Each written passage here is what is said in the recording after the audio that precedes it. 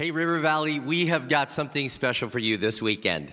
Yeah, we had an amazing sisterhood night on Friday night with our special guest, Lysa TerKeurst. We were just blown away. You couldn't stop talking about it. It was an incredible message. And for those of you that want to watch, it's on YouTube. You can watch it there. But we were just so glad to have her. And we're like, hey, could you please stay for the weekend? We'd love for our whole church to hear from you. Yeah, so this weekend, the whole church gets to hear from Lysa. And so here at all of our campuses, will you welcome Lysa TerKeurst?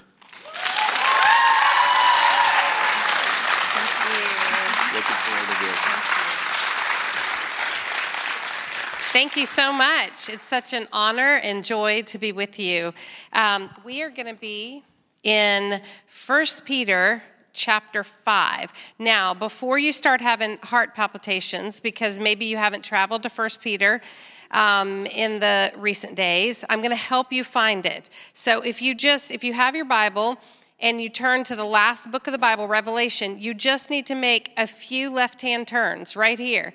And you will find 2 Peter, and you know you're getting close. So just flip the page, and you'll find 1 Peter chapter 5. Let's pray. Lord, thank you so much for giving us an opportunity to get into your word, to see something new and fresh, even though these truths are timeless and secure. Lord, I pray that we would not just take this message in, but that we would make it part of who we are and how we live. We love you. In your holy name we pray. Amen. Okay, so 1 Peter chapter 2, verse 8 is actually where we're going to start. And again, I love to take popular verses that maybe you've heard many times and point out something new. It's not new theology. The guy that works for me who is this close to his doctorate in Old and New Testament theology, his name is Joel. Joel always says new theology is usually bad theology. So I'm not giving you new theology, okay? But I do want to show you a new way to look at a very wonderful and timeless set of verses. So 1 Peter chapter 5, verse 8 says this: "Be alert and of sober mind. Your enemy, the devil, prowls around like a roaring lion looking for someone to devour." Now, I heard these verses spoken and preached a lot when I was attending a youth camp. Now, I didn't go to church my whole life, but every now and then a friend would invite me to a Christian youth camp, and this was typically one of the verses that they would share to remind me not to get drunk on alcohol, okay? And so most of the time, we think about becoming dysregulated because of a substance, like alcohol or drugs. Just say no, right? But there's something else going on here that I think makes these verses applicable even to those of us who do not struggle with addiction. Because I have learned in therapy that what we do not work out, we act out. And often how our emotional unhealth or unhealed places come out sideways is either through addiction or through friction. It's usually either in addiction because we're trying to numb the pain, or in friction because we overreact to the offenses at hand because we're not just reacting from the present emotional hardship. We are pulling on unhealed places from our past and multiplying them all together. And so what we don't work out, we act out in either addiction or friction. And I'm sure there's a few other iction things that could possibly apply here. But for the sake of time, we're going to stick with just those two. And I don't really want to talk about the addiction side as much as I want to talk about the friction side of things. A couple of years ago, I was going through a really, really hard time. And so I decided to stick my toes in the world of going to a Christian counselor. And it took me a long time as a Christian to say therapy. I don't know why I had such an aversion, but it was like, if you're a Christian, take every thought captive and pray it through, right? And so it was hard for me to say, I'm going to therapy. And it took me years to say, I have a therapist. So this was like a hard thing for me to get into. And then once I got into it, I thought, why in the world have I been so resistant to this? I've been tending so well to my spiritual health that I had absolutely neglected my emotional health, and it was absolutely taking a toll.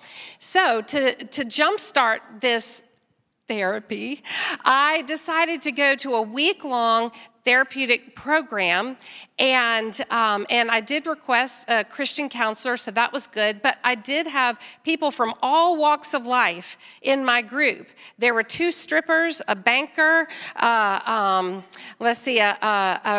a vice president of this really huge company, another therapist who actually needed therapy herself, and a mortgage guy, and me. And so I remember sitting in this therapy group, and I'm thinking, I am with people from all walks of life. And one of the things we had to do was talk about our coping mechanisms.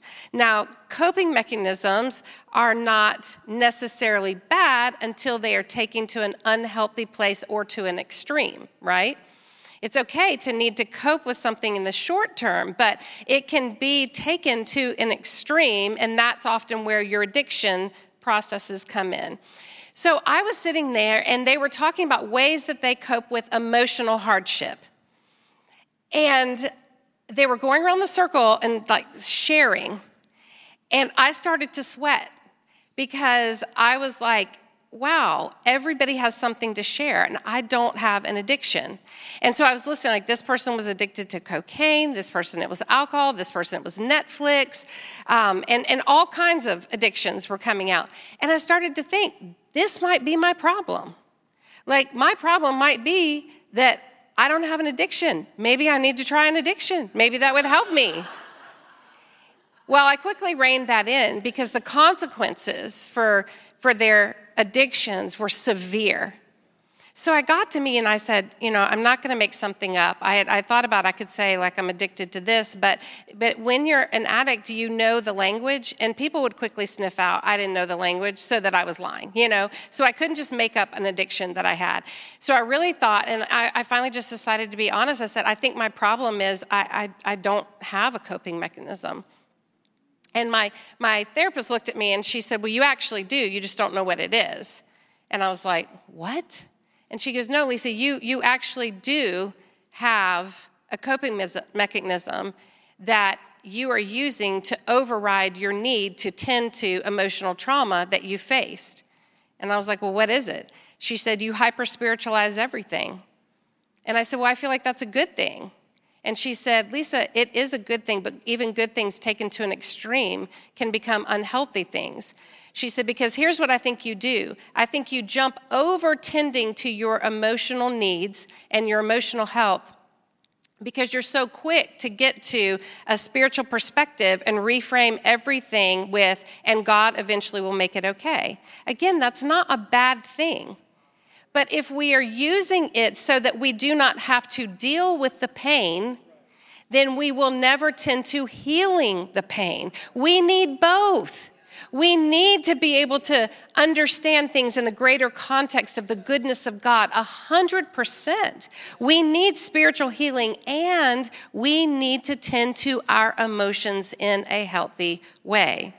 So it started to kind of become this fascination to me of how do we combine therapy and theology. And at Proverbs 31 Ministries, we actually even started a podcast called Therapy and Theology.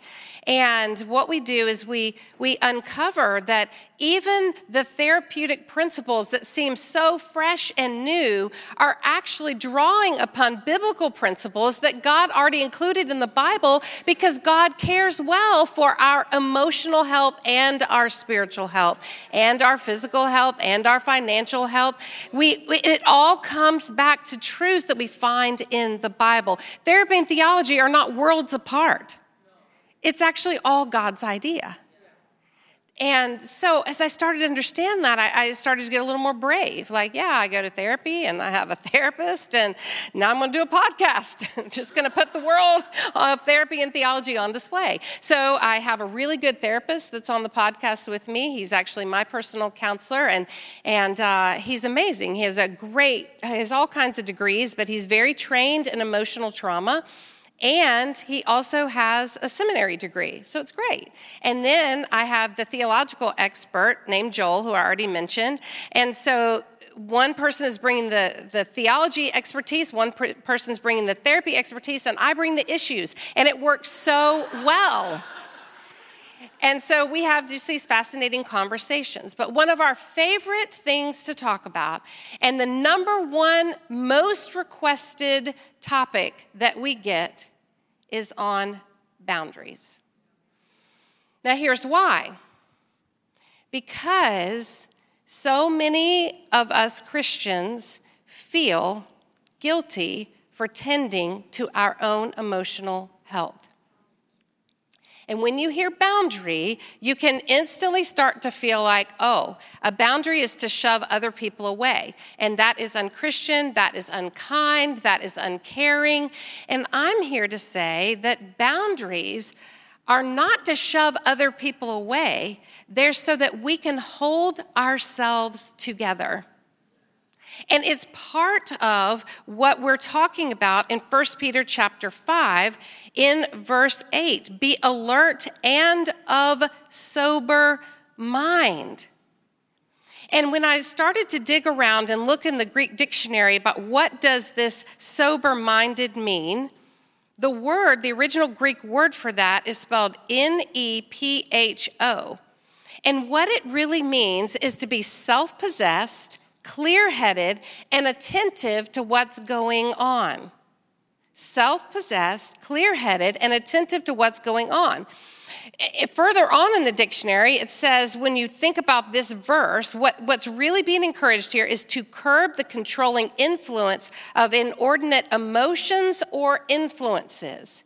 In other words, there is a sobriety that is necessary.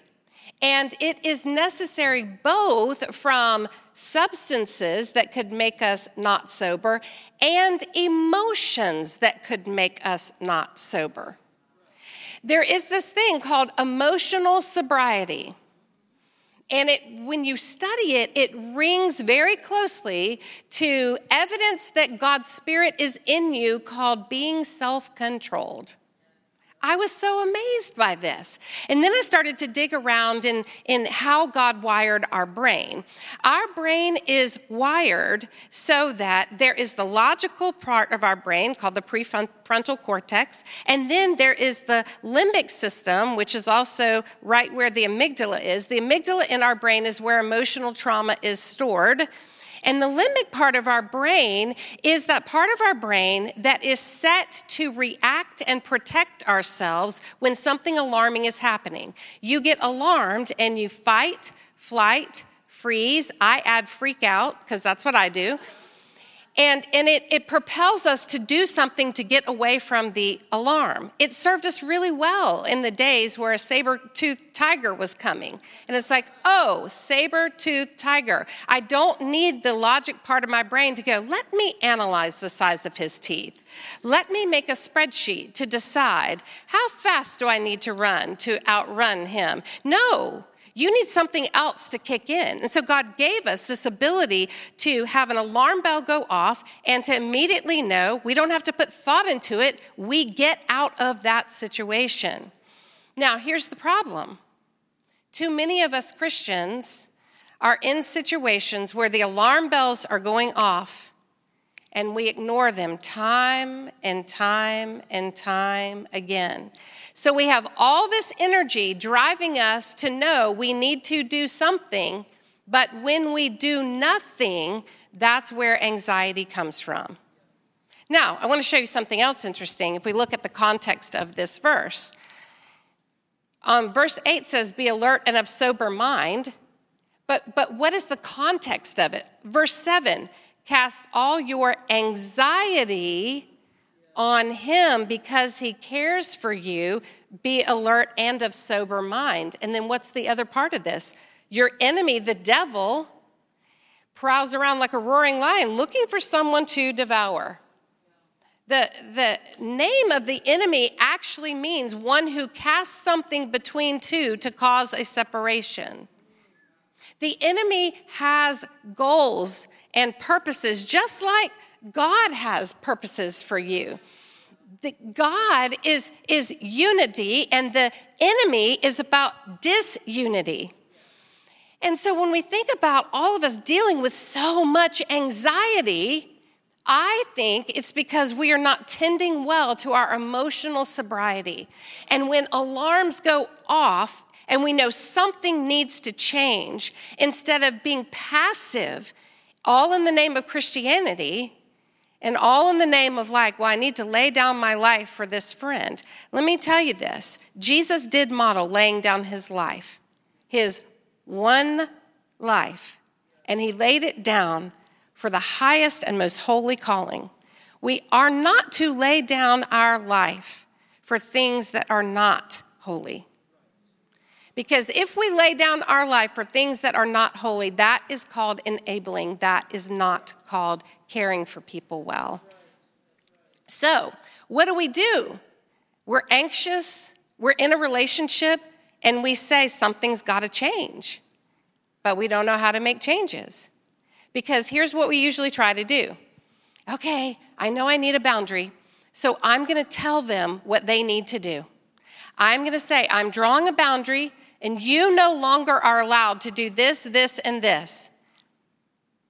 And it does not work. It does not work. It only increases the friction of the situation. And then we say, I tried those boundaries. I told him over and over and over, and he just won't listen, right? That's when we have to remember.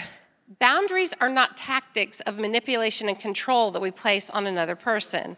Boundaries are not supposed to be threats that we make, because a threat is something in extreme, and we're trying to avoid extremes. Anytime we get into the realm of extremes, that's where we get into the realm of being triggered over and over and over. And we start to feel more and more hopeless about all the people.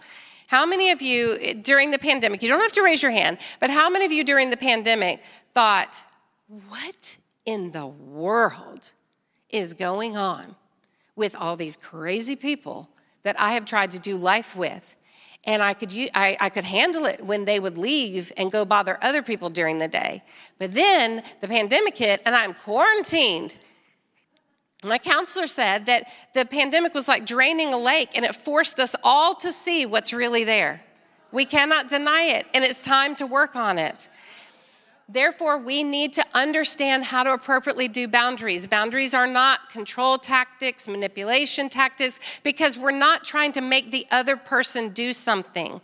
What we are establishing with a boundary is what we can and cannot do, what we are willing and no longer willing to tolerate, what we have to give and what we no longer have to give.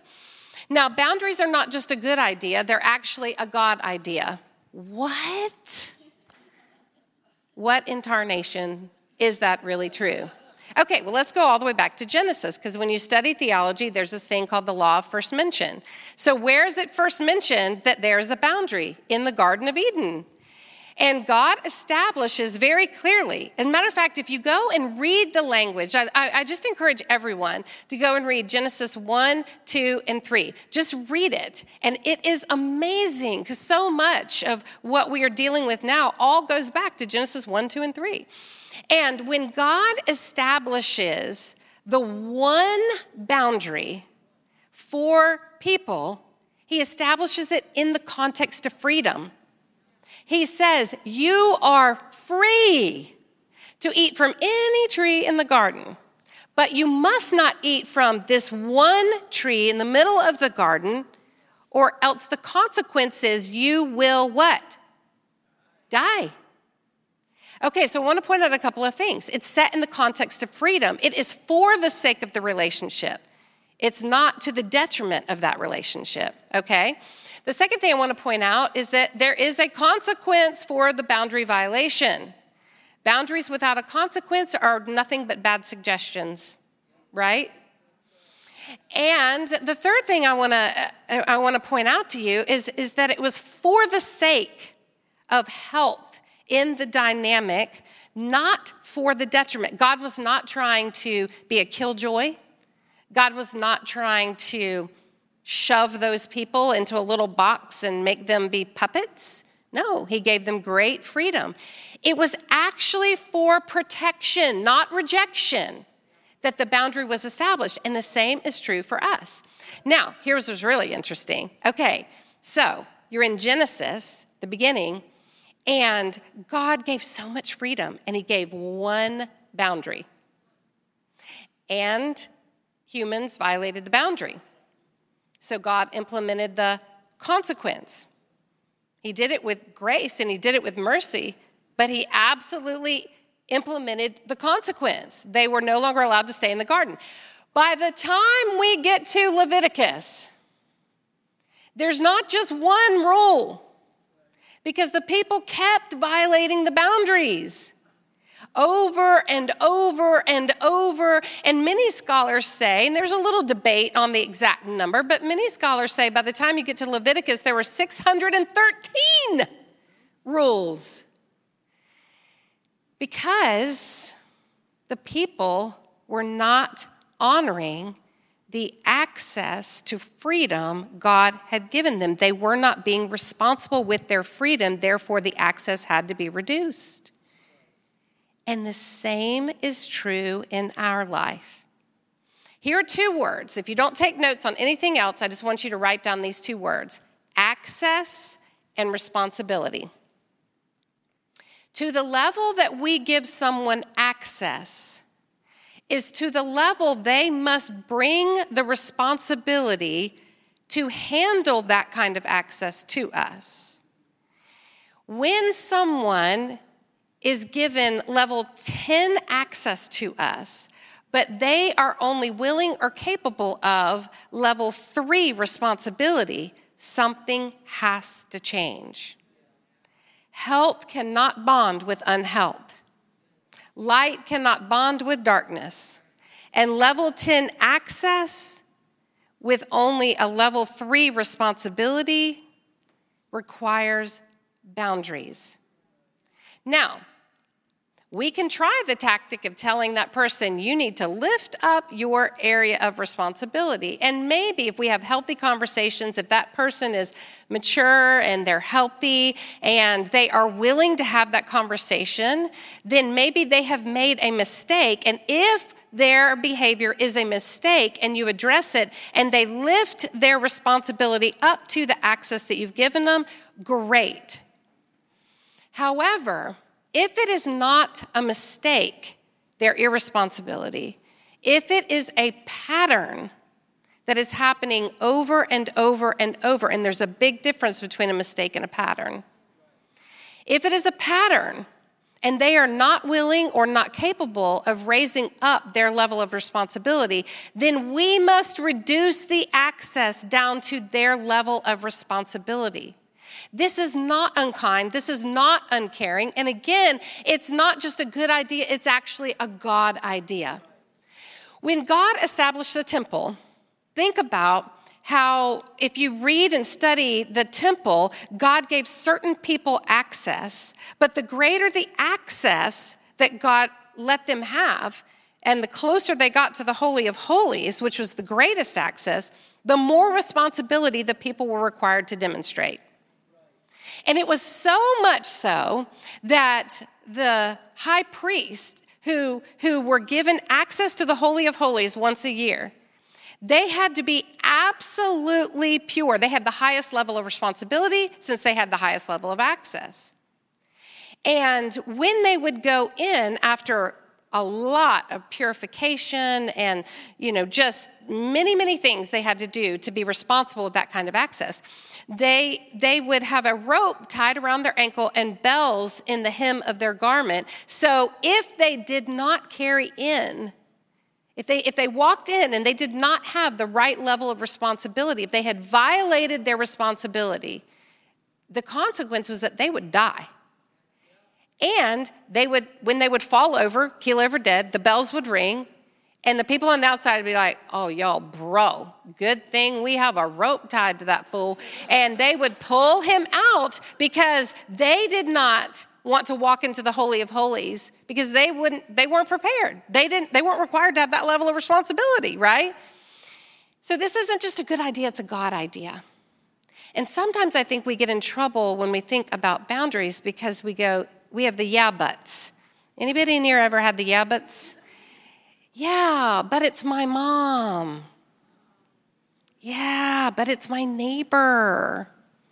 Yeah, but I can't really draw boundaries with this person because they're my boss. Yeah, but it's my best friend. Okay, we got to get a quick cure for the yeah buts, okay? What we have to do is we have to look at that person. We say, I honor who they are in my life, and I'm going to put their position right over here. And I'm going to have a logical conversation with myself and say, if this was anybody else, what boundary would I instantly know needs to be applied here? Then you list out, like, here are the things that I need to require. This is the responsibility that needs to be attended to for them to have the kind of access that they've been having to me. And so you list it out, and then you still honor their position, but you have a logical conversation with yourself and say, everything can't be excused away. Some of these boundaries need to apply. So what does a healthy boundary look like? Because this gets like, yeah, man, I am down for this. But then you get into an actual situation, and you're like, I can't remember what she had said.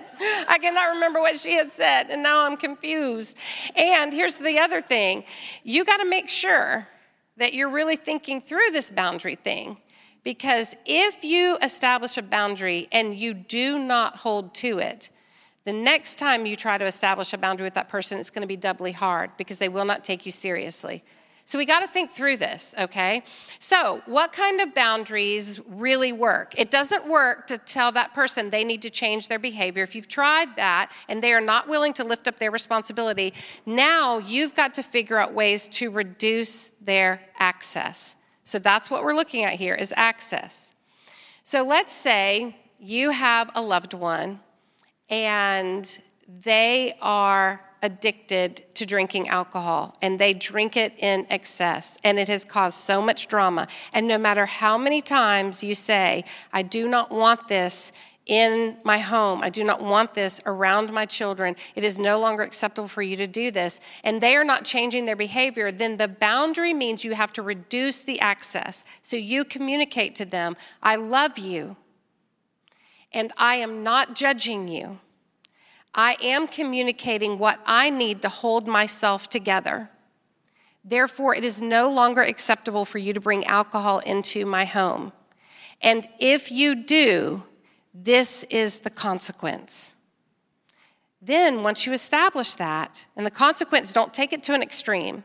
You know, it's like, don't say, if you do, I'll never talk to you again. Don't do that, because that's taken to an extreme, and that's not a sign of emotional sobriety.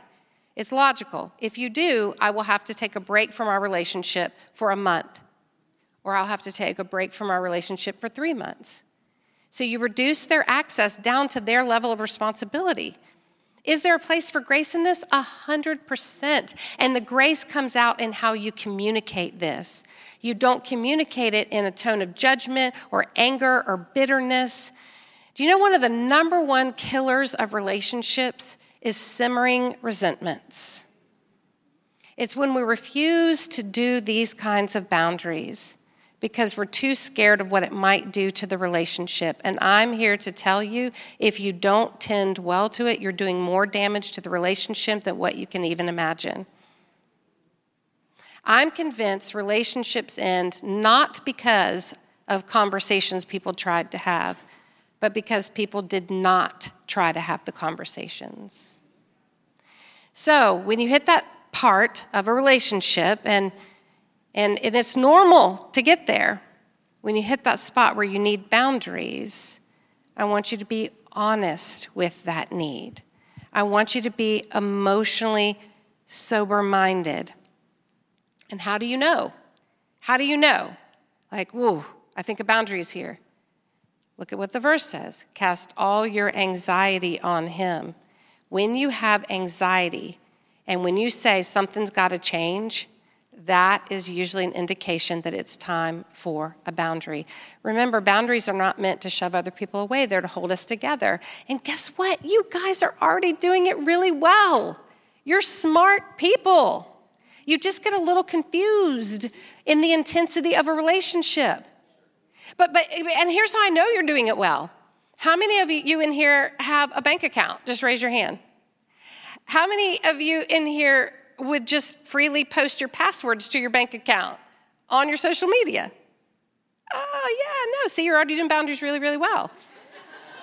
You know, to the level that people are responsible is to the level that you give them access, right? You already know this stuff. How many of you in here have a social media account? How many of you just post, here's how to get into my social media. Feel free, post whatever you'd like. No. Why? Because you're smart people. You know to the level that people have demonstrated responsibilities to the level that you can give them access. I give my assistant access to my social media. Why? Because she's demonstrated responsibility. I'm not going to give you access because I haven't had that kind of relationship where you have demonstrated responsibility. And I'm certainly not giving someone access who has demonstrated the opposite of being responsible, right? So you guys are already doing this really well. We just need to think about tending well to the relationships that are causing us anxiety. This is not just a good idea. This is a God idea. Boundaries are for the sake of freedom. Boundaries are for the sake of the relationship. And boundaries don't just protect you, they protect the other person, and they protect the relationship from the simmering resentments that could surely kill it. Let's pray. Lord Jesus, thank you so much. I'm always so amazed by how the words in the Bible are so very applicable for all time and in all situations. Ancient words that are alive and active and so very needed for our present day issues. Lord, help us to be honest about where we're at. Help us to be brave and kind when we have conversations with loved ones, with boundaries. Help us to not carry it to extreme where we make threats or we try control tactics or manipulation, but rather gentle, honest conversations about the reality of what is and is not acceptable inside the dynamics of that relationship. Help us to stop dancing with dysfunction, Lord. And help us to remember that mental health is a commitment to reality at all costs. In your holy name we pray. And all God's people said, amen, amen, and amen. Thank you.